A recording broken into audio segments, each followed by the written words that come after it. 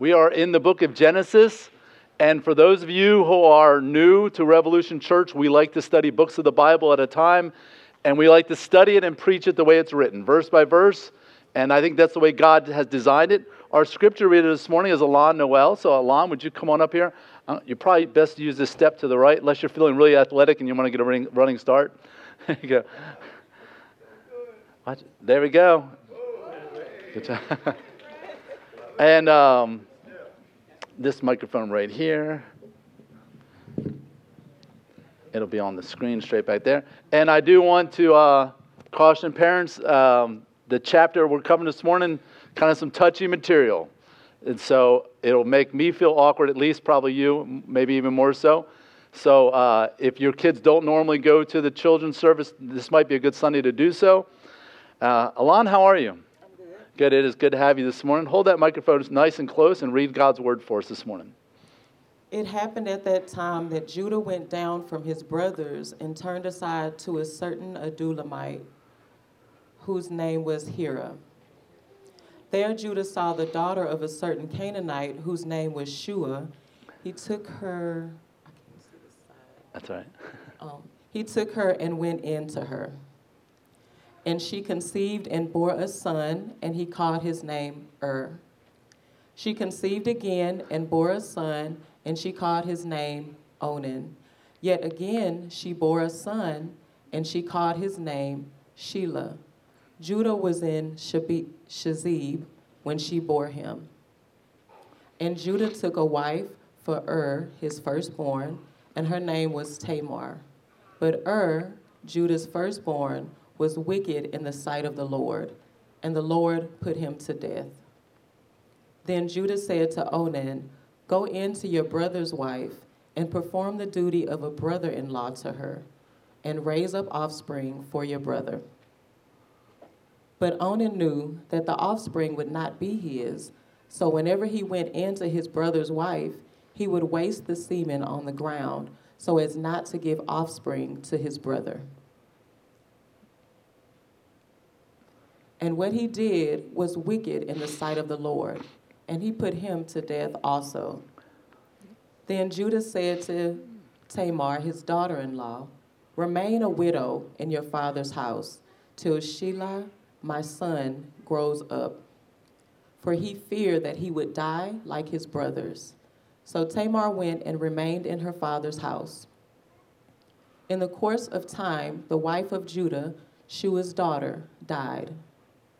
When Judah was comforted, he went up to Timnah to his sheep shearers, he and his friend Hira the Adullamite.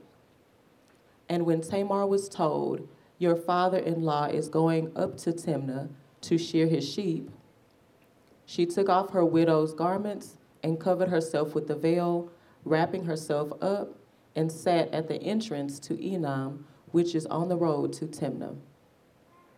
For she saw that Shelah was grown up, and she had not been given to him in marriage. When Judah saw her, he thought she was a prostitute, for she had covered her face. He turned to her at the roadside and said, "Come, let me come in to you," for he did not know that she was his daughter-in-law. She said, "What will you give me that you may come in to me?" He answered, "I will send you a young goat from the flock." And she said, "If you give me a pledge until you send it."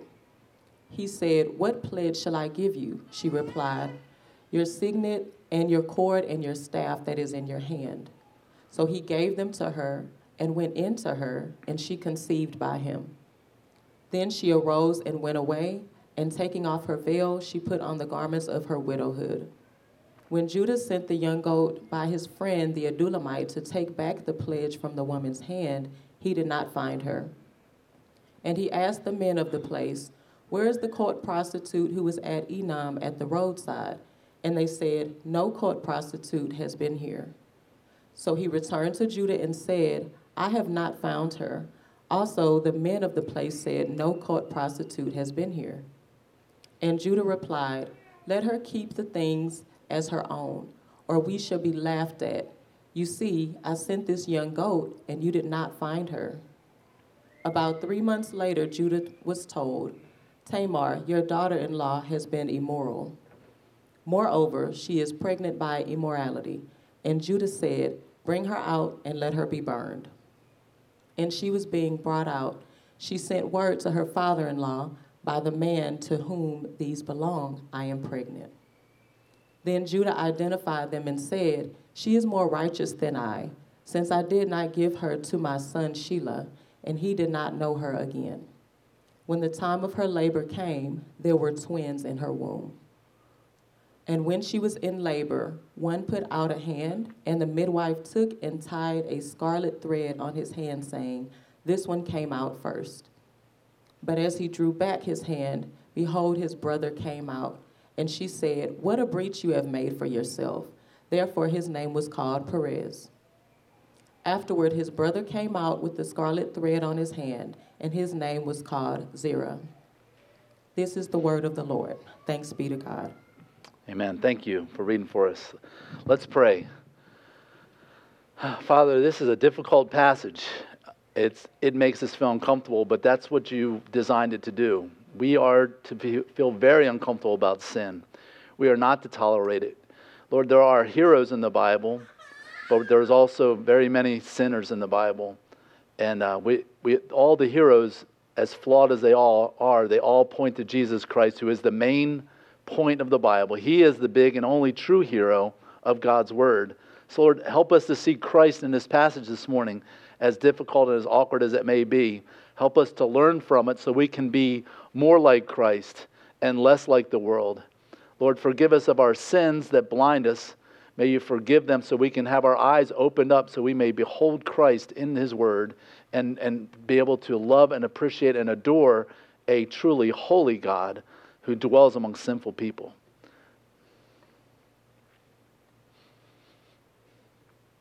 Amen. God gives us many great gifts, doesn't He? And one of the great gifts is the sexual union between a husband and a wife. And you've seen it at Christmas time where you give a gift to a toddler, and what do they play with? The box. In fact, they may totally destroy the actual gift itself. And I kind of think we're toddlers. God gives us amazing gifts, and He gives us the gift of sexual pleasure, not just to procreate, but to enjoy and to become close and at one. And as the Bible calls it, one flesh. And what do? We throw the gift away and we play with the box, the mere shell of what God has given us. And we totally turn things upside down. And that's what this chapter is trying to teach us. Genesis chapter 38. We're going to divide it up into 5 sections. First of all, we see Judah entering into an unequally yoked relationship. And then we see unrighteous husbands in his sons. And then we see this undercover revenge that Tamar will be involved in. And then unbelievable hypocrisy on Judah's part.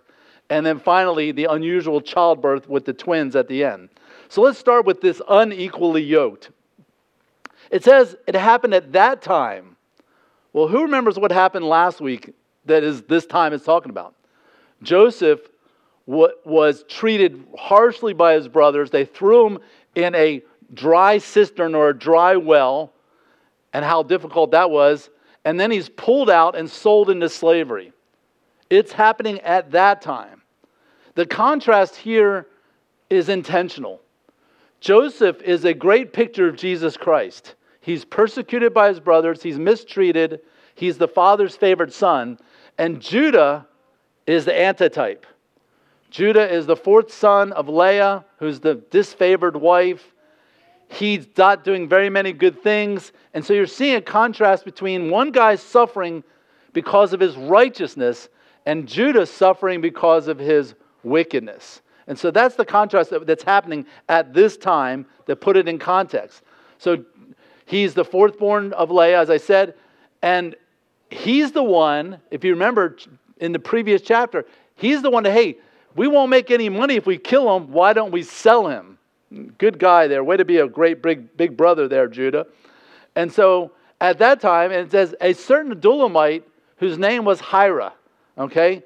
So he leaves his brothers, which is a picture of walking away from the people of God, and he befriends a guy who is a pagan, who is amongst the Canaanite people. The Adulamites were a tribe within the Canaanite people, and that's where he's going for friendship. And there Judah saw the daughter of a certain Canaanite woman. As you see this over and over in the Bible, whether it's Samson or Eve looking at the fruit, they see something and their flesh wants it. The Bible says we're supposed to walk by faith and not by sight. You can't go by all that your eyes are taking in. And if you choose a spouse simply based on their appearance, there's a word of caution there. Now, if your husband or wife happens to be attractive, great. Icing on the cake, okay? But what you should be looking for, single people, teenagers, young adults, older adults, anybody who's single, you should be looking here. You should be looking at the heart. And do they have a heart for Christ? Do they have a heart for God's Word? Do they love people? Character matters. And yet so much in our hookup culture of our world, where everything is about Tinder and people's pictures and all that stuff like that, we are so much obsessed with outward appearance. And I wish I had $1 for every person who was good looking but not good at heart. I'm not saying they're mutually exclusive. I'm married to someone who's good looking and good at heart. Bonus there. Some of you are too. Okay? I wish she could say the opposite. This statement was true for her. But we need to get our eyes off the way people appear and the way that God sees them. And he's making a choice based on just what he saw. Not only is she attractive, evidently, but she's a Canaanite. These are the people who burned their own children alive as a sacrifice to gods. These are the people who abused women and children in a sexual and other ways. They were extremely, extremely wicked people. And this is where he goes to get a wife. And it doesn't even say her name, because to Judah it doesn't matter. She's just a body. And in spite of her beliefs and her culture, and he wants to marry her. And like I said, the Bible doesn't even mention her name, which is making a statement in itself. And it says he took her, which some people, I was reading one commentary, like he seized her, like kidnapped her. That's not what it's talking about at all. This is like when in your wedding vows you say, I take you to be my lawful wedded husband. It's that kind of taking. So it's nothing wrong there in that sense. This wasn't a kidnapping. This was mutual. Excuse me. And he went into her. And of course that's metaphorically and literally. Judah starts off with developing a close friendship with an unbeliever, and then he marries an unbeliever. You see that the digression that's happening here. Someone once said, show me your friends and I'll show you your future. Who are you hanging out with? Who do you spend weekends with? Who do you spend your free time with? And I'm talking to everybody from 14 to 64. Your friends determine your future. You are the sum of the 5 closest people around you. You're the average of them, as someone else said. You need to be careful who you hang out with. You need to be careful, more importantly, who you become close to. Are you with the party crowd? Are you with the people who don't treat their wives well? Are you with the people with foul mouths and things like that? I'm not saying don't be nice to those people. I'm just saying be really careful who you become super close to. I'm not telling you don't hang out with them. The Bible clearly says Jesus was the friend of who? Sinners. Okay, and I'm going to explain the difference between friends and companions. But let me tell you, you're determining your future even right now by who you hang out with. 2 Corinthians says, do not be unequally yoked with unbelievers. And that yoke means being tight to somebody. You know, oxen, when they plow a field, they put a yoke of wood over both of them so that they'll stay together, work together, and they'll work closely together, stride for stride, step by step, getting the work done. That's talking about a tight relationship. Again, I'm not saying don't be friends with lost people or people who are not godly. I want you to love them. I want you to care about them. But who do you choose to be best buds with? Who is your BFF? And even more importantly, who is your spouse? That should be a godly person. It goes on to say, for what partnership has righteousness with lawlessness? The answer is none. What fellowship does light have with darkness? The answer is it doesn't. Paul goes on to say, what accord or like mutual contract does Christ have with Belial? Belial was a pagan god. And what portion does a believer share with an unbeliever? Again, you're not even the portion talking about your inheritance. Our inheritance is heaven. Their inheritance, if they don't come to Christ, is hell. You're not even going in the same directions eternally. Why would you be going the same direction in this life? And so someone could ask, wasn't Jesus the friend of sinners? Yes, he indeed was. There's a balance here. But there are basically two types of friends. There are close friends, or what the Bible calls companions. And then there's marginal friends, people who are on the peripheral. You have your core. Remember, Jesus had his three closest. Who was that? Peter, James, and John, right? And John was his closest. But he was also the friend of sinners, but the sinners weren't on his court. They were the marginal friends. Proverbs 13:20 gives us a little perspective on this balance.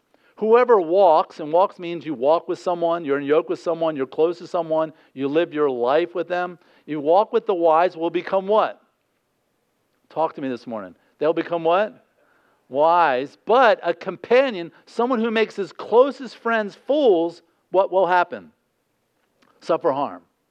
People often talk to me in counseling. I don't understand why my friends did this to me. My friends did that to me. My husband did this to me. I'm like, you're choosing these people. You're choosing these people who you know live foolish lifestyles, and then you wonder why they hurt you. We need to be careful who our closest companions are. And then it says she conceived and bore a son and called his name That's a great name. And then she conceived again, and she has subsequent sons, Onan and Shelah. I'd hate to name a kid Sheila. That'd be horrible, wouldn't it? I'm going to pronounce it Shelah because it sounds a little more masculine. I don't know. Even then, the kids suffered harm here by name this way. Judah was in Chezib when she bore him. Now, the Bible throws in this little minor detail, like he was out of town when he was born. Everything in the Bible is there for a purpose. What would you do with that statement? She's having a third kid, and where's Judah? He runs his own business. He writes his own schedule. He chose, when it was close to birth time, to be out of town. You can tell what kind of dad Judah is already by this. So then we go to the unrighteous husbands that these sons became. So Judah took a wife for his firstborn. So he went and found a wife for his oldest son, which is not unusual in that culture, okay? But he's the one doing it. And when you contrast Abraham's effort to find a wife, Rebekah, for Isaac, think about that. Abraham said, my son Isaac needs a wife, but I'm not leaving the promised land, and he's not either. We are so connected with the promised land. We want to be right in the center of God's will. We're not even going to take a chance that we might leave and be distracted. Remember what happened to Jacob when he left to find a wife? He got stuck there for decades, okay? And so Abraham's like, that we're not going to do that. We're going to stay here, and I'm going to send Eliezer, my servant, to go find a wife. And Eliezer goes out there, and he prays that God would help him and give him wisdom. He says, you know what? I want to find my master's son, a woman with a servant's heart. So Lord, I pray that you'd help me whatever woman offers to water these camels would be the one. And of course she waters them, which was an all-day project. And you could see they were looking for God to guide them to the right wife. Do you see this with Judah? Nope, he went and took a wife for himself. Then he goes and just takes a wife. You see no prayer. You don't see some great story of looking for a character. And Judah's efforts right here are just exactly the opposite. Parents, you need to be involved. And kids, you need to let your parents be involved in the choosing of a spouse. I know that there's many people who wish their parents had just spoken up and said, hey, this is not a good situation. Now, parents, don't be the other extreme to where you're controlling everything and looking for the perfect spouse because they don't exist, amen? And so, but there needs to be a balance there. I have siblings who married when they shouldn't, and my mom and dad didn't approve. My mom and dad were like, we're not going to say anything, it's not our business. I'm like, it is your business. Please step up and say something. And I know my siblings say, I wish my parents had been involved. I wish my parents had said something. So Judah took a wife for Er's firstborn, and her name was Tamar, which is still a very common name in the Middle East. But Judah's firstborn, was wicked in the sight of the Lord. The Bible doesn't tell us what his sin was, but evidently the apple hasn't fallen far from the tree. And I think the Bible purposely doesn't tell us. Because if he had named it, we'd be like, oh, okay, well, I'm not doing that. I'm okay. Because the wickedness wasn't the sight of the people. It wasn't like all the village thought this kid was a bad dude. Whose eyes was he considered wicked in? The Lord's eyes. Can I tell you that that's all that matters this morning? Your parents might think you're great. Your spouse might think you're great. Your boss might think you're great. But if in God's eyes you're committing wickedness, that's the only opinion that matters. And conversely, if everybody else thinks you're a jerk, and everybody else thinks that you're just way out, and you just love Jesus too much, but God loves you and says, keep it up, that's the only eyes that matter. That's the only opinion that matters. So we don't know what his sin was, but it was so severe that God said, you know what? Your time is done. And you see that all throughout the Bible. And God does it when he wants to do it. It's not as consistent as we might think it should be, because there's a lot of wicked people who live to 96, okay? And there's a lot of really good people who die in their 30s or even younger. But God does have a purpose and a reason for when he does that. Remember Ananias and Sapphira. In the New Testament, everybody was making great sacrifices because men were being killed for becoming Christians and leaving behind widows and orphans. So the church stepped up because there was no government to take care of it. The Roman government for sure was not going to take care of them. So they were selling property. They were selling livestock. They were doing all kinds of things to raise money to help the widows. And Ananias and Sapphira sold a few acres. And they brought in the offering, but they thought, you know what? Let's keep some of this and let's give this much. And that was their right. Peter said so much. But they went in and said, here's all the money for the sale of the land. And the Holy Spirit told Peter, that's not the truth. And the Holy Spirit says, why have you lied to the Holy Spirit? And a couple verses later, by the way, he says, why have you lied to God? Which tells us that the Holy Spirit is God, right? He said, wasn't the property and the money yours while it was in your hands to do what you want? You could have just said, hey, yeah, we sold it for $50,000. We're keeping 25 and here's 25. That's great. Fantastic. That's very generous of you. But they lied about how much they were given, so they looked more generous than they were. And God struck them down right there on the spot. Kind of crazy, huh? And then in the book of Revelation, he talks about people who, if they don't repent, he will come and put out their candlestick. Like he'll blow them out like you blow out a candle. Be careful, all of us, to realize that you can walk only so many years in rebellion. You may think, well, I'll just come back to God whenever I want to. It may not be your choice. God may choose to bring you home way before you thought it was possible. So then Judah said to Onan, so go into your brother's wife and perform the duty. Now the duty, it was in this culture, and this was pre-Bible. The Code of Hammurabi and other Babylonian civilizations did this, and it was a way of taking care of widows. Okay, there was no social security system. So what would happen is a brother-in-law, if his sister-in-law didn't have kids and his brother died before they could have kids, he would go in and cause her to conceive so that she could at least have a child who would grow up and take care of her when she got old, because that's the only way you were taken care of. Otherwise, you were on the street begging and usually would die of starvation or be abused or something like that. So to have children to take care of you in your old age, that was the way they did it. So Onan's told to go do this, to raise up an offspring, and that was the way they protected widows. But Onan knew that the offspring would not be his. Who is Onan thinking about? Me, myself, and I. Like so many other Bible characters, just being selfish. And so whenever he went into his brother's wife, he would waste the semen on the ground so as not to give offspring to his brother. This is just totally wicked, because what he's doing is he's getting all the pleasure of a sexual relationship without performing the duty of producing children. And so he's abusing her, he's misusing her. You know, in the 40s and 50s, many men were becoming sexual pigs, just to put it bluntly, and it created a double standard.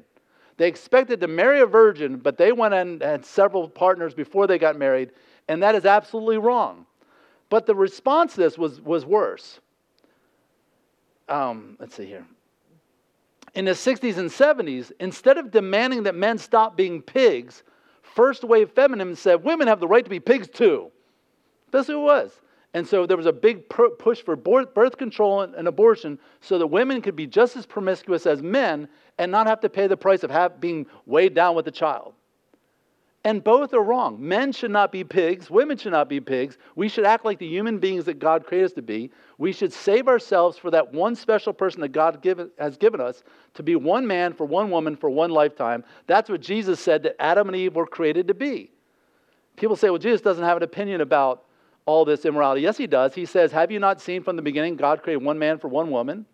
And so that's the way God intended us to be, to share that intimacy, that incredible gift that God has given us with that one person for a lifetime. Isn't it interesting that we can enjoy that sexual pleasure years beyond the ability to bear children? So it tells us that God made it, the primary reason was to produce children, but the secondary benefit is amazing and meant to last for a lifetime. So instead of just saying, let's all live like pigs and be promiscuous, why don't we reel it back in and go back to God's plan? And that is to be dedicated to one person for a lifetime. Do y'all remember the movie star Burt Reynolds? He was in lots of movies, and he was known for being pretty promiscuous. And he was on The Tonight Show with Johnny Carson. So I'm really dating myself here, right? And so, how many remember Johnny Carson? Okay, so The Tonight Show. Anyway, who is the current host of The Tonight Show now? I don't watch it. Fallon? Jimmy Fallon. Okay, so this is the guy before Jimmy Fallon. Anyway, Johnny Carson went and was talking about how wonderful it must be to be Burt Reynolds and just to have any woman you want. And Burt Reynolds said, you know what? He said, instead of being impressed with how many women one man can please, I'm more impressed with one man who can please one woman for a lifetime. Like, wow, what a powerful statement. I think there's a lot of truth in that. You see, God created us with basic human needs. We have the need for shelter. He doesn't want us to be rained on. He wants us to freeze or be struck by lightning. God gave us houses. Okay? But what happens when you take the primary need of shelter is protection. What's the secondary benefit of shelter? A nice house, the perfect tile, a really nice kitchen, an extra refrigerator in the garage. I mean, a man cave, or if you are into all that stuff. And we make our shelters very nice. What happens when we put the primary need of shelter, that's protection and a place for our family to be, secondary to the pleasure of a house? Then we have these houses that are just way off the charts, more of the house than anybody can live in, and we spend millions on houses when people around the world don't even have a lean-to or a shanty to live in. And you see it gets way out of distortion when we put the pleasure of a house in front of the protection of a house. What about clothing? God gave us clothing so that the first set of clothes were made by God for Adam and Eve. They were skins, right? The picture of the sacrifice. What was clothing for? For modesty and again for protection. To protect our bodies from being hurt, from being too cold, too hot, all those things like that. But yet at the same time we can enjoy clothing. We can look nice, we can choose to be fashionable if we're not. We can have our wives pick out the shirts for us if we want to look really good, right, guys? And so, but what happens when we put the pleasure of clothing above the primary purpose of clothing? Then we have $700 shoes and $12,000 dresses when people around the world can't even afford another pair of sandals. And it gets way out of distortion. What about food? Man, aren't you glad that God made food taste good? Think about it. We have way more taste buds than animals do. Cows eat grass. The next day they eat grass. The next day they eat grass. And every now and then they might get some hay or some, what's the other thing called? They grow out in the other field. Somebody help me out here. Alfalfa, thank you, But they don't even have near the taste buds that we have to enjoy it. They just eat to survive. We can enjoy food. So food brings pleasure. But what's the primary purpose of food? Nutrition and survival. What happens when we take the pleasure of food and put it over top of the nutrition of food? Then we have heart disease, diabetes, and on and on and on, and things that it hurts our health. The same is true with sex. What is the primary purpose of sex? To make children. But God gave us this duty of producing children and being fruitful and multiplying and made it very pleasureful.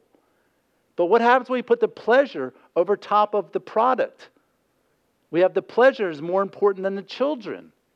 And so therefore it's like have sex with whoever, whenever, doesn't matter. Get pregnant, kill the child. Prevent the child. So think about it. A young couple who has waited to be married to one another and God has led them to each other and they get married and they have a service that honors God and they commit to love one another just like Christ loved the church and they live in that thing and they find out the test strip says positive. What's the reaction? Yay! We're going to have a baby. Take the other couple over here who hardly know each other, but they're in it for the pleasure. And then a couple days later, she gets the test positive. What's the reaction? Oh, man. A baby's beautiful. A baby is a miracle. And we're taking the miracle, the beautiful, one of the most beautiful things God has ever made that we get to enjoy, and we're like, oh, I don't need this thing. And just like Hitler talked about Jews as they're less than human, today we're saying, it's not really human. It's not a person. What does the Bible say about that? John the Baptist, from conception. Hezekiah, from conception, God spoke to them. David said, you have formed me in my mother's womb. You saw me when I was conceived. You saw me, you saw me, a blob of tissue. No, you saw me, a person. Over and over and over again in the Bible. You see Jesus, his mother Mary, meeting Elizabeth, and the two babies knowing that each other's there, leaping in the womb, that they're excited that they're both there. Blobs of tissue don't do that. We've taken the blessing of the sexual union and made it a curse. And we treat it like we've turned everything upside down when we abuse God's system. Malachi 2 says this, didn't God create you to become like one person with your wife? And why did he do this? Why did he say that oneness, that sexual union? It was so that you could have children and then lead them to become God's people. The primary purpose of marriage is to produce godly children, to raise up a generation. Have you noticed that the farther a civilization gets away from God, the population goes down? Because children, what do we need children? Why would we have children? And God says, hey, have children, have a bunch. And you see, if you have a lot of kids, if you have 2 kids, people are like, oh, that's cool, you want to stop now? But if you have 4 or 5, oh my gosh, God forbid you have 6, 7, what are you, a cult member? What's wrong with you? You a Mormon? What's wrong with you? It's like, if the Bible says children are a blessing from the Lord, and blessed is the man who has his quiver full. What's a quiver? It's a thing that holds arrows. If you go in the battle, man, how many arrows do you want? Just 1 or 2? No. You want a bunch of them, right? So the Bible portrays children as a blessing. And yet this culture, and just study civilizations, we're at the point where populations are going backwards, except for like 3% of the nations around the world where population is actually going up. What if we began with what is in the best interest of the child? Think about that. Let's say I'm 20 years old. I'm interested in having sex with a woman, but I think, wait a minute, what if we do that and we have a baby? Well, if I'm thinking what's best for the child, which is what we should do, right? Didn't Jesus say, if you harm one of these, you'd be better off having a millstone tied around your neck, dude. Because if I get a hold of you and you harm one of these children, you're going to be in severe pain. That's what Jesus talked about. He talked really hard about mistreating children, okay? So what if I say, well, no, I don't want to harm one of those children because I know what Jesus will do to me. So if we have sex and she gets pregnant, then either we're going to have to raise this kid and co-parent and not have 2 parents in the home, and we know the statistics for that are really bad for the kids, or we're going to have to abort this child. You know what? I think it's in the best interest of the child that I just wait till I'm ready to marry this girl. What if we did that? What if we promoted a culture that always thought about the best interest of the child? So instead of exposing them to drag queens, we expose them to the King of Kings. Instead of an abortion, we put a Bible in their hands. What if we had, that the leading number of adoptions around this country are by Christians. In fact, the leading adoption agencies in our country are founded by the Catholic Church and evangelical churches because Christians believe so strongly in adoption. And the pushback was when Roe versus Wade got overturned, we're like, oh, are you Christians going to adopt the babies? And we were like, yeah, we've already been doing it for decades. And did you know there's over 11,000 pregnancy help centers all across the United States? 11,000 that will help you have your baby adopted instead of aborted. I've told moms, if you give birth to that child, we'll take it. Tammy and I have 5 adopted children. We will take you, even in our as old as we are, if there was a mom who said, I'm thinking about having an abortion, at 59, I would say, give it to me. I will take it. I will do my best. I don't care about playing golf or going fishing. If I can raise a child and save its life, let's do it. And that's why there's so many adopted children in Revolution Church. because we love children. We want to think, what is best for the child? That's what our country needs to be thinking about. What is best for children, not what's best for our sexual pleasure so that we can do whatever we want to do. That rabbit was worth chasing. Verse 10, and what he did was wicked in the sight of the Lord. God says, it wasn't just you did that and didn't get her pregnant. You had an obligation, you had a duty, and what you went in is you got all the pleasure without any of the responsibility. That's what's wrong in our culture. We want all the pleasure and no responsibility. With pleasure comes responsibility. And so there's so many young couples in our church, and man, it's good to hear babies crying, right? There's two things you always want to hear in church, babies crying and men singing. And it's good to hear babies crying. It doesn't bother me at all. Because what that says is we love children. And when you have a man and a wife who are saying, you know what, honey, it's just you for the rest of my life, and you and me are going to do the best job we can to raise these kids to love Jesus, that's amazing. And that's totally opposite what the world wants from this. That's why what he did was so wicked, because he wanted all the pleasure with none of the responsibilities. And it was also in the sight of the Lord. The culture didn't care. He was living amongst Canaanites who were sacrificing children, sacrificing babies. And so God put him to death also. Now, the previous brother, we don't know what his sin was, but this one we know what his sin was. So he died. So now Tamar's lost her husband. Then a brother-in-law comes in to try to help her have a baby. He dies. Okay, so it's like she's becoming the black widow here. And so Judah's being superstitious, thinking, well, man, if I give her my youngest son, maybe he'll die too. Then Judah said to Tamar, man, this is evil. This is his daughter-in-law. He should be loving her like a daughter.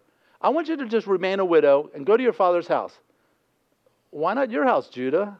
She was married to your son. They were living in your house. He's basically kicking her out when his obligation should have been to take care of her and say, go back to your father. And then tell my youngest son, Shelah, whatever you want to call him, we'll call him Sheila, I don't know. And when he grows up, okay, and then he'll be able to do this. But he had no intention of keeping this promise. This soap opera just gets worse. For he feared that his son would die like the others. He thinks, oh, this lady's cursed. See, whose fault is it in Judah's eyes? It's her fault. She keeps killing off these guys. He has no clue that his sons are wicked and that God's the one. He doesn't even see God at work in this picture at all. He doesn't even see their wickedness at all. He sees this innocent woman who's being abused by men, which is a major, God takes very seriously as a horrible sin. And he says, oh, you go live somewhere else. It's just, Judah's a loser on many levels. There's a chiastic structure here. And again, I'm going to read it to you, but I just want you to see the structure. You may not be able to see the words, I'm sure. This passage here, 1 through 12, starts with the Adulamite. His name is Hira. But then it ends with Hira, the friend, who's an Adulamite. See how it flipped there? First it's like, wait, this guy's a pagan, and his name is Hira. It's like, oh, no, this Hira, he's my friend. And yeah, he happens to be an Adulamite. You see the creep there? And then it goes on to say, then Judah, and he took a wife of the Canaanites, it was a daughter of Shua, and then later in the passage, she dies. And you know what's interesting about, well, let me just keep going. And then Judah took a wife for his son, her name was Tamar, and then he brings Tamar into the house, and then as the story is going away, he sends her out of the house after she's widowed. And then it talks about one son doing a wicked act, and God kills him, and another son doing a wicked act, and God killed him. Okay, see how the parallels are in this chiastic sandwich here? And then Judah says, go into and perform the wife so you can do offspring. And he says the same thing. But at the very core, which tells us what the meaning of this story is, it says, but Onan knew that the offspring would not be his. Onan's like, well, what's in it for me? Nothing's in it for me. I won't be able to have this son as an employee of mine. I won't be able to make any money from him. My inheritance amongst the brothers is going to be divided again. He's thinking about the money. And selfishness is at the core of every bad story like this. That's what God's saying, hey, if you want to know what's the core of the story, it's one man's selfishness who's like, well, if it's not for me, then I don't want to be a part of it. What is on the line here is the godly line to the Messiah. Remember? Seth, the godly line. Cain killed Abel, which would have been the godly line. So God raised up another son. His plan with Seth. And then you see a connection all the way down. And then it goes down to where God wipes out the whole earth, except for Noah and his sons. But then through that continues the godly line. And so the Messiah is at work here. And Satan's like, if my only hope is if I can kill or stop those who are in the godly line. And so from Satan's perspective right now, how's he doing? Took care of took care of Onan. Now, if I can just get it to where that nobody messes with this woman who the godly line is supposed to come through, this abused woman, I'm going to exalt her. I'm going to bring a Messiah from her subsequently down the line. Satan's thinking, I've got this. Salvation to the planet. I can mess up the whole plan right here because it all depends on literally on one person. Tamar plans an undercover revenge. Again, God does not condone this activity. She's taking revenge in her own hands. But what is the Bible all about? God using sinful people to still accomplish his plans. In the course of time, the wife of Judah, Shua's daughter, died. Again, her name is never mentioned because it didn't matter to Judah. And when Judah was comforted, which means when he was done with his mourning period, different cultures had 30 days, 60 days, whatever number of months, and then you weren't supposed to do anything but wear black and sackcloth and ashes and all that stuff. Whenever his period of mourning was done, he went up to Timnah to the sheep shearers. Now, sheep shearing was a big deal. It was kind of like harvest, but on the livestock side. It was a big party. Everybody did it. You made lots of money. This is what you've been raising these animals for all year and feeding them, taking care of them, because you're going to make a lot of money off the wool that's going to be taken off of them as you shear the sheep. And now this guy is no longer just the Adullamite. He's the friend, Hira, the Adullamite. Notice the reversal. He's getting closer to this guy. And when Tamar was told, hey, your father-in-law is going up to Timnah to shear sheep. Oh, so my father-in-law, who has an obligation to me to provide me some children so I don't just become a dead widow in the streets, he's off partying, because that's what it was. It was party time for those people. And so she's like, oh, okay. And so Sheila, he told me he's not old enough to come into me and to marry me, but he's in charge of the ranch while Dad's gone. I think he's old enough. This is becoming obvious. He has no intentions of ever giving me another husband, which is his responsibility. So she took off her widow's garment. She's in the midst of mourning herself, okay? Notice that Judah's widow mourning time was completed. She doesn't even get to complete her mourning time. She's still grieving a dead husband, okay? She took off her widow's garments and she covered herself with a veil. And you think, why in that culture is the veil the picture of a prostitute? Well, think about that. We don't do it as much today, but what did brides used to wear at their wedding? A veil. And what followed a wedding? A honeymoon. So these prostitutes, and the Bible tells us it was a cult prostitutes. In other words, the temple that worshiped these pagan gods that they sacrificed their babies to. Part of their religious ritual was to go in and mess with the prostitute. It's really wicked. We're not too far away in America. But these women would take to the streets with the veil on to basically say, hey, I'm ready for a honeymoon. I just need a guy. And that was a way of saying they were available. And she wrapped herself in a certain clothing that identified her as that cult prostitute. And she would go to the busy place where men would be passing through. And she picked a spot on the way to Timnah. So she had to go the back way to intercept Judah, knowing he would pass through. So Judah and his brothers used clothing to deceive their father about Joseph's death. Remember that? They took his coat of many colors. What did they do with it? They dipped it in blood and they deceived their father. Now, Tamar takes clothing and deceives Judah. Judah's the one that deceived Dad with clothing. Now Judah's going to be the one that's deceived by clothing. The Bible says you reap what you sow. This is exactly what happened. And now look at this. Tamar is using clothing to deceive Judah. For she saw, and again on the physical, and this word saw is a different word. She kind of put two and two together that Sheila was grown up and had not been given to her in marriage. So how did she know this plan would work? How did she know that, hey, all I have to do is pose as a prostitute and Judah will come unto me, and that's how I'll conceive? She knew that Judah was a sketchy guy to begin with.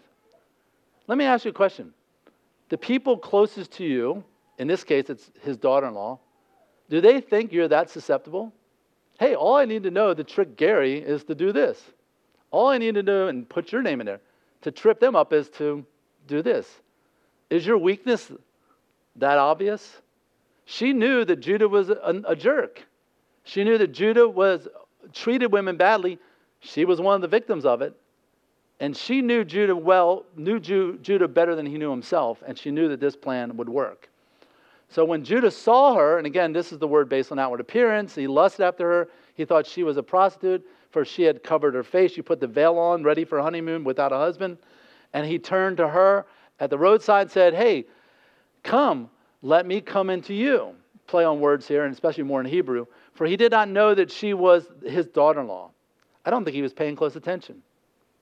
Seriously, if you had seen any woman in this church with a veil on, would that have kept you from knowing who it was? But he's so blinded by his lust, he's not seeing straight at all. She said, well, what will you give me that you may come into me? And he says, well, I'll give you a young goat.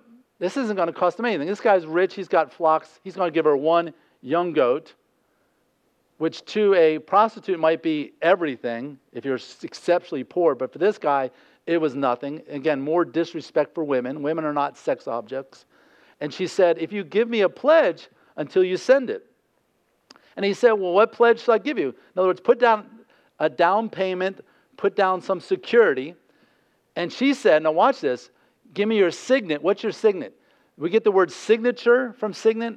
Remember, in those cultures, you wore a ring which had your family seal on it. And whenever you'd enter into a contract with someone, you'd stamp it with the ring in the wax. She's saying, basically, give me that signet. And then the cord, you'd use a fancy cord and put that ring on here.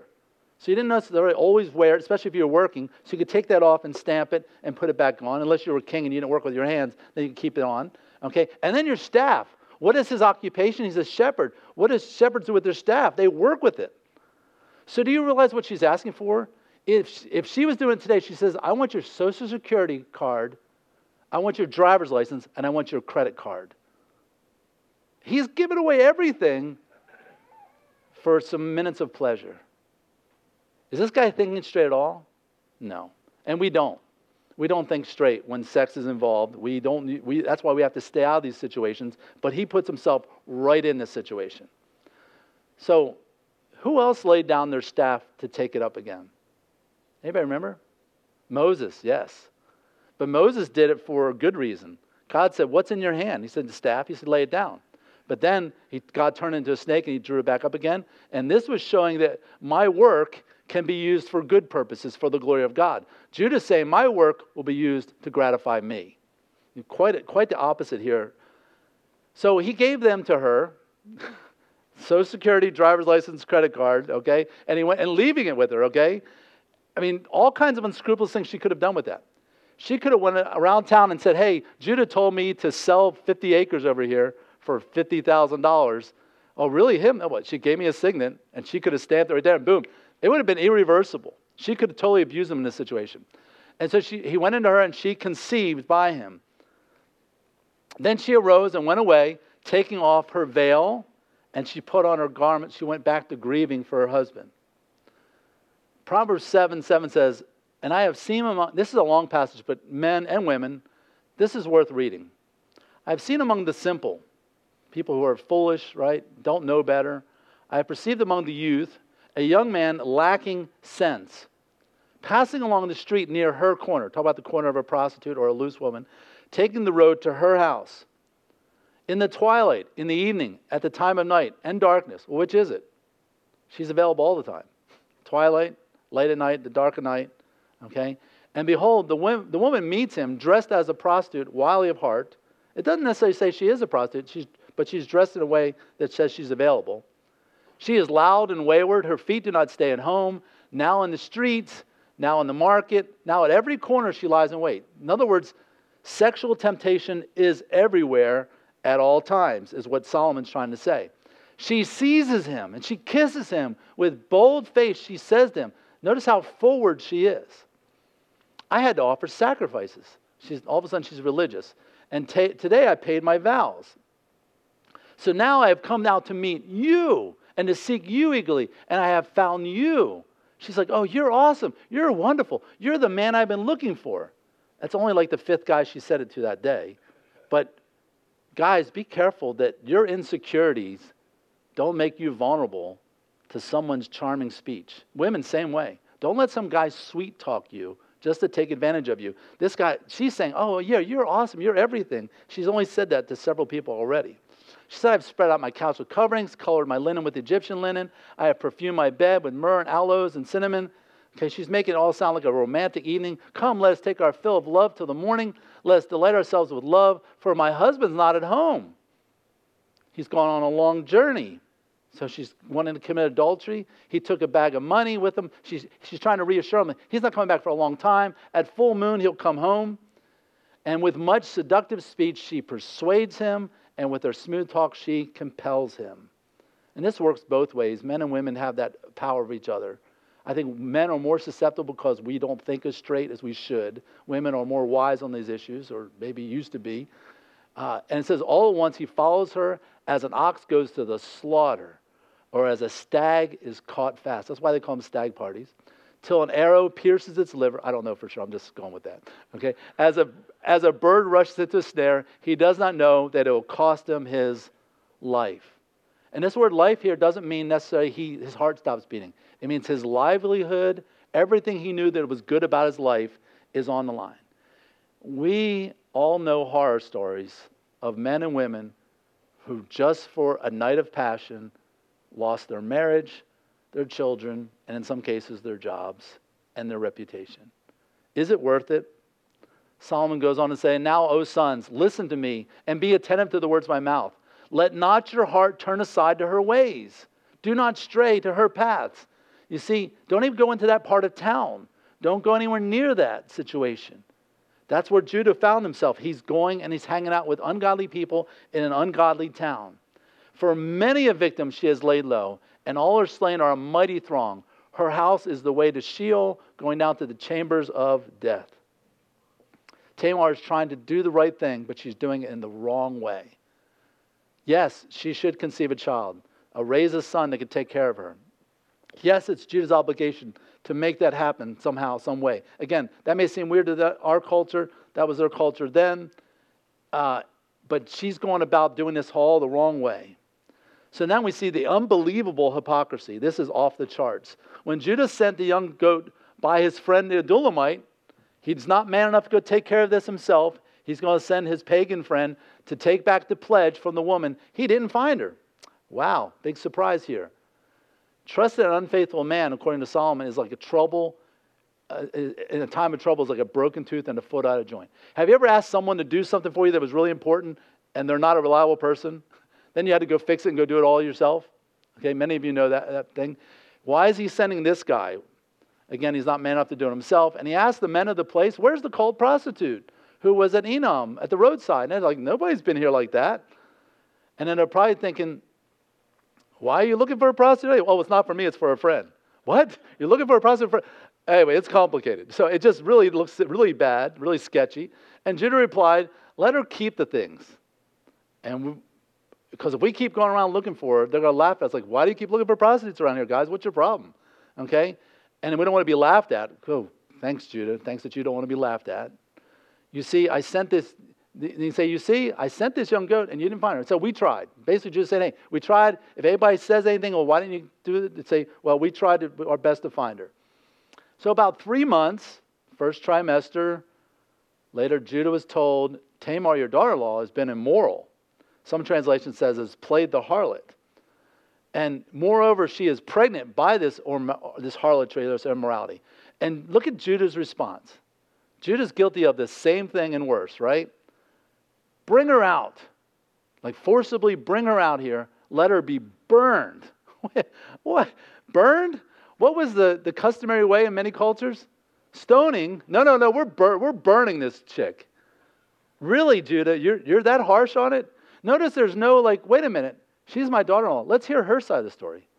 Certainly there's got to be some reason. Maybe she was raped. Maybe this isn't her fault. No. Let's bring her out. Let's burn her. Hypocrites are very harsh. Hypocrites want to be hard on others, but not on their own sin. Oh, well, I have reasons for mine. I'm just under a lot of pressure. But why are you doing that?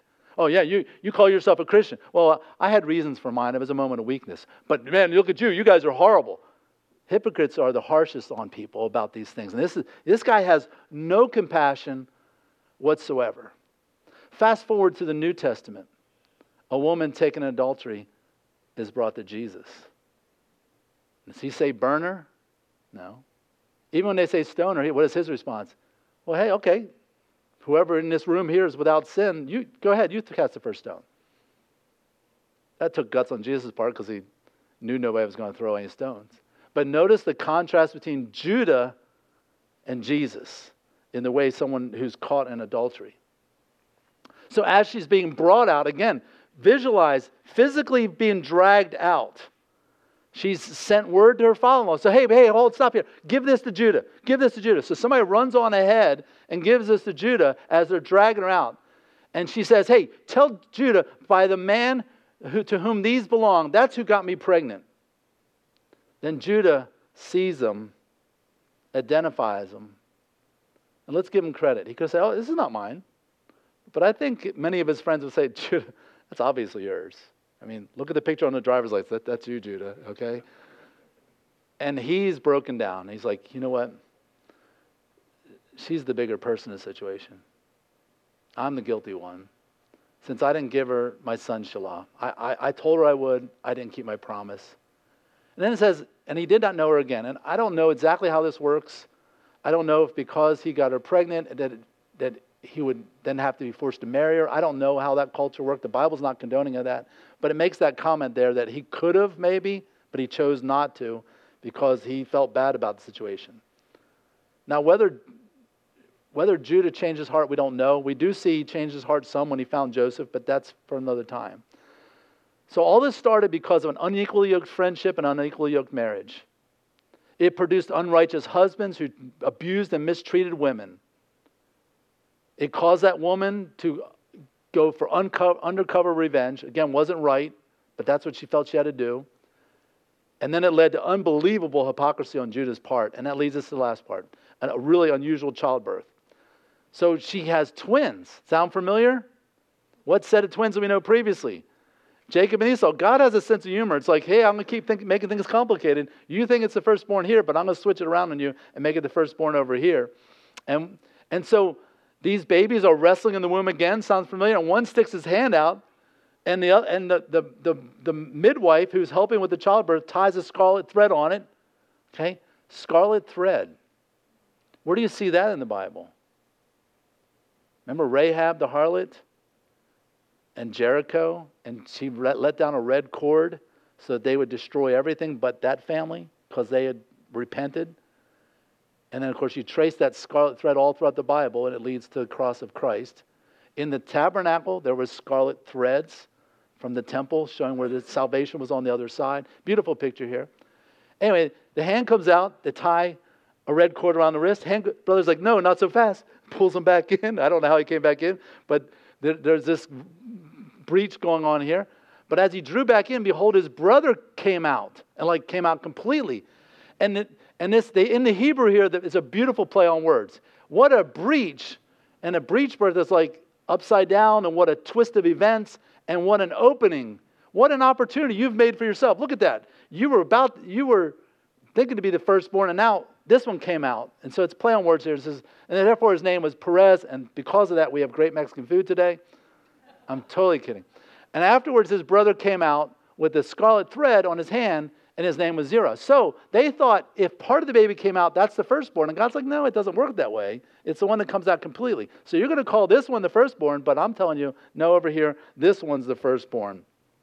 Just like God switched Jacob and Esau. So the second-born son, Zerah, which they considered the first, had the red thread on his wrist.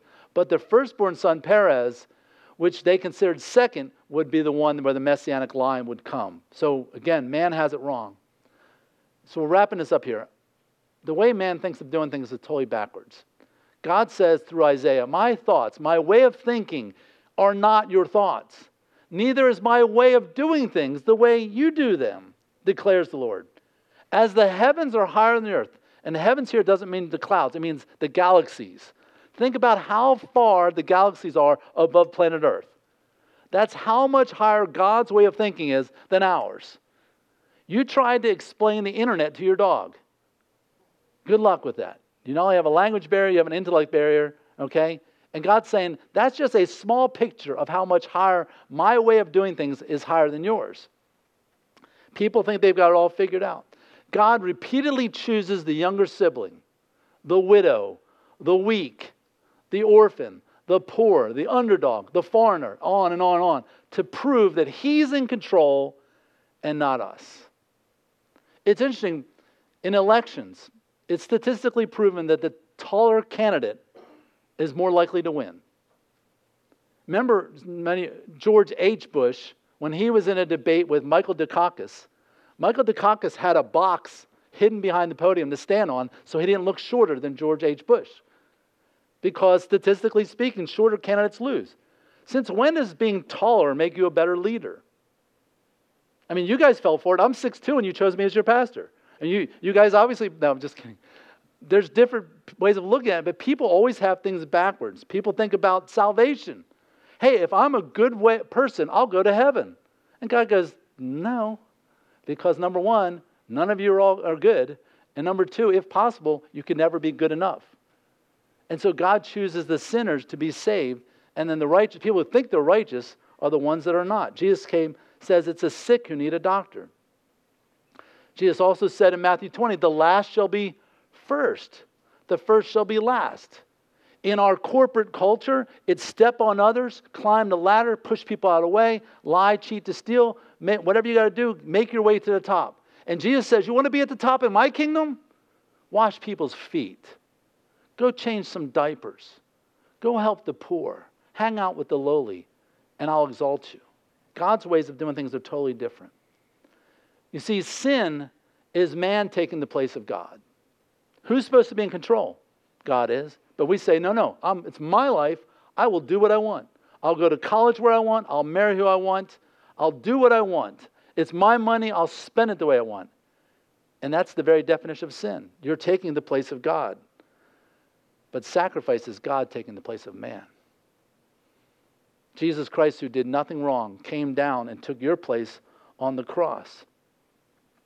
You see, when Paul was talking about salvation, he said repentance, what it requires is repentance towards God. God, I give up. I'm no longer in control of my life. I give it to you. If I keep my life, I will continue to make a mess of it. So repentance is a military word for about face. I'm going my own way. I go on about face. I turn towards God. And I put my faith in what Christ did on the cross. I give my life to you, God the Father. You be in control. I accept Christ's forgiveness on the cross for my sins. And then therefore I am saved. Romans says it this way. If you confess with your mouth that Jesus is Lord, you make Him in control of your life, and you believe in your heart that God raised Him from the dead, that Jesus died on the cross for all of your sins, and all of us can think about it, that we know the guilt of it, right? We all have our list, this guy included. But if I believe that Jesus took all the horrible things I did and He put them on His Son Jesus Christ, and Jesus took all that, and I believe that God raised Him from the dead, what does the Bible say? That we are saved. Let me ask you, do you know Christ as your Savior? Have you waved the white flag and say, I give up. I give control to you. You see, Genesis chapter 38 is all about people trying to take control of their life. And God says, you know what? Y'all are just messing it up, but I'm still in control. I'll choose which baby goes which direction, and I'm going to bring you a Messiah. Let's pray. Father, thank you so much for your word. Lord, these stories are hard to read. They're hard to talk about. But sin is hard. I thank you, Father, that Christ suffered in a very hard way for us. He took all of that bitterness, all that strife, all that pain, all the agony, all the sorrow, and He put it upon His own shoulders because He loved us. So, Father, if there's someone here today that's never put their faith in Christ, they've never given up control and given it all to you and received the forgiveness through Christ's cross, I pray they do that right here, right now. You could pray a prayer something like this: Lord Jesus, I know I'm a sinner, and I repent from that. I turn towards God. I give control to Him. And I accept you as my Lord and Savior right here, right now. I believe you died for me. I believe you were buried, and on the third day you rose again just like you said you would, and that you're alive today. Amen. If you made that decision, I'd love to hear from you. This is my cell phone number. Call me, text me. if you have still questions, like, Gary, I'm just not there yet, I still have questions, let's talk about it. I'd love to talk to you more about Jesus. All right, we're going to do a question and answer session right now. So text your questions in if you can, or you can raise your hand if you like. None of the ladies that normally help me are here right now. I'll just do this here. Pull out my phone. All right, so looks like we have a question already. Okay, so go ahead and text those in. How do you decide when it's time to cut ties with someone, and if that's what you decide to do, how do you go about it? Well, you don't text them. You don't ghost them.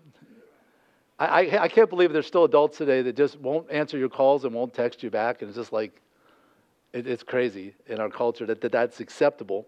Let me think. I want to give you an answer based on God's wisdom here. So how do you decide? In a relationship, it's like skiing. Once you get off the ski lift and you start going forward, it's going to go really fast after that, okay? Our bodies, our minds, our hearts are designed to attach really fast, and that's why the temptation to have sex before marriage is very real, because we're meant to come together really fast. That's why I'm for short engagements, because otherwise you're going to either fail or you're going to get frustrated. So one is to put some space between you, because my thinking is, when in doubt, don't. If you're not sure, if it's not super abundantly clear that this is God's person for you, then you need to call it off. You can always go back later if you're wrong, but put the brakes on, have a cooling off time period. Someone recently shared with me like some research that says that when you get emotionally involved with someone romantically, for the first 4 months, your brain is like shut off. Like you see no flaws. They're like perfect. That's why an engagement should be more than 4 months, because after about 4 or 5 months, it's like, oh, okay, you're not perfect after all, So we need to, if you're intimately involved, then it's really hard to get out of it. So that's why you don't. But you might have to have a friend get involved and say, hey, let's sit down and talk about this, and say, I don't think this is going the right direction. And so let's put brakes on this. And therefore, think about this. Our bodies are designed to be addicted. And that's a good thing, because there are good addictions, okay? Your body craves food, that's a good addiction. Your body craves your husband or your wife, that's a good addiction. But there are also bad addictions, okay? So when you break up with anybody, I'm sure almost everybody in this room has gone through this, you break up, a few days later, oh, but I just want to talk to them. I just want to call them and see if they're okay. I just want to text them. I wonder if they're thinking about me. Don't. You got to go cold turkey. You have to go cold turkey, no contact, nothing for a long time, until that 4 months can wear off and you're like, okay.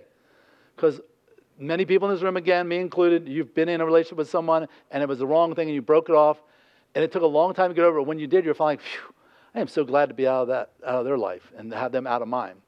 Anyway, I hope that helps, but follow God's guidance. So here's another question. What if you have a friend who is a Christian that constantly borrows money and nevertheless pays you back, and not everyone you cut ties with is a romantic partner? Okay.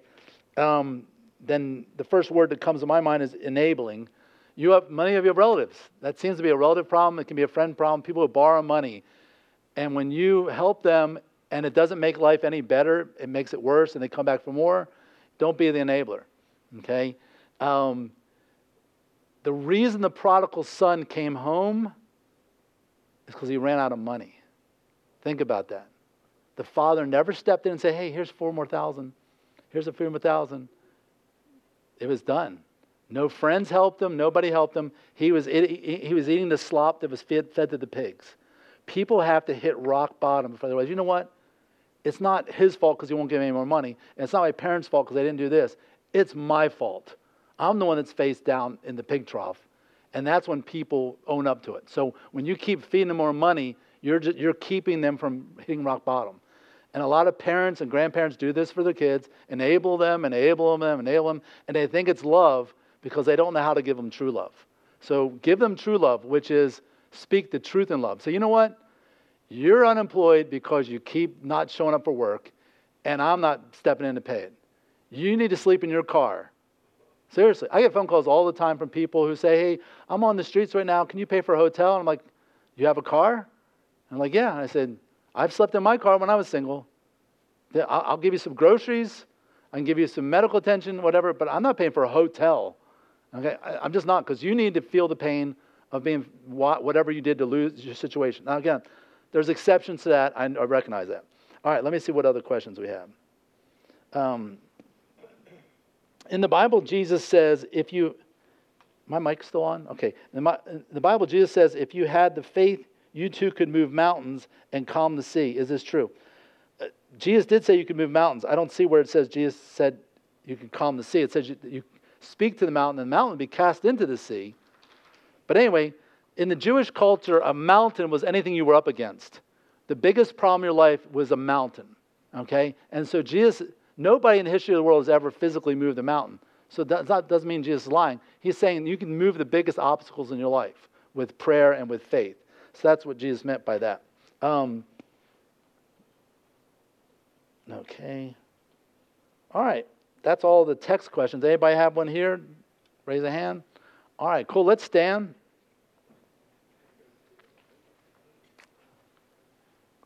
And again, for the several of you who are first-time guests, we're very glad that you're here. Take some time to hang out and greet our guests.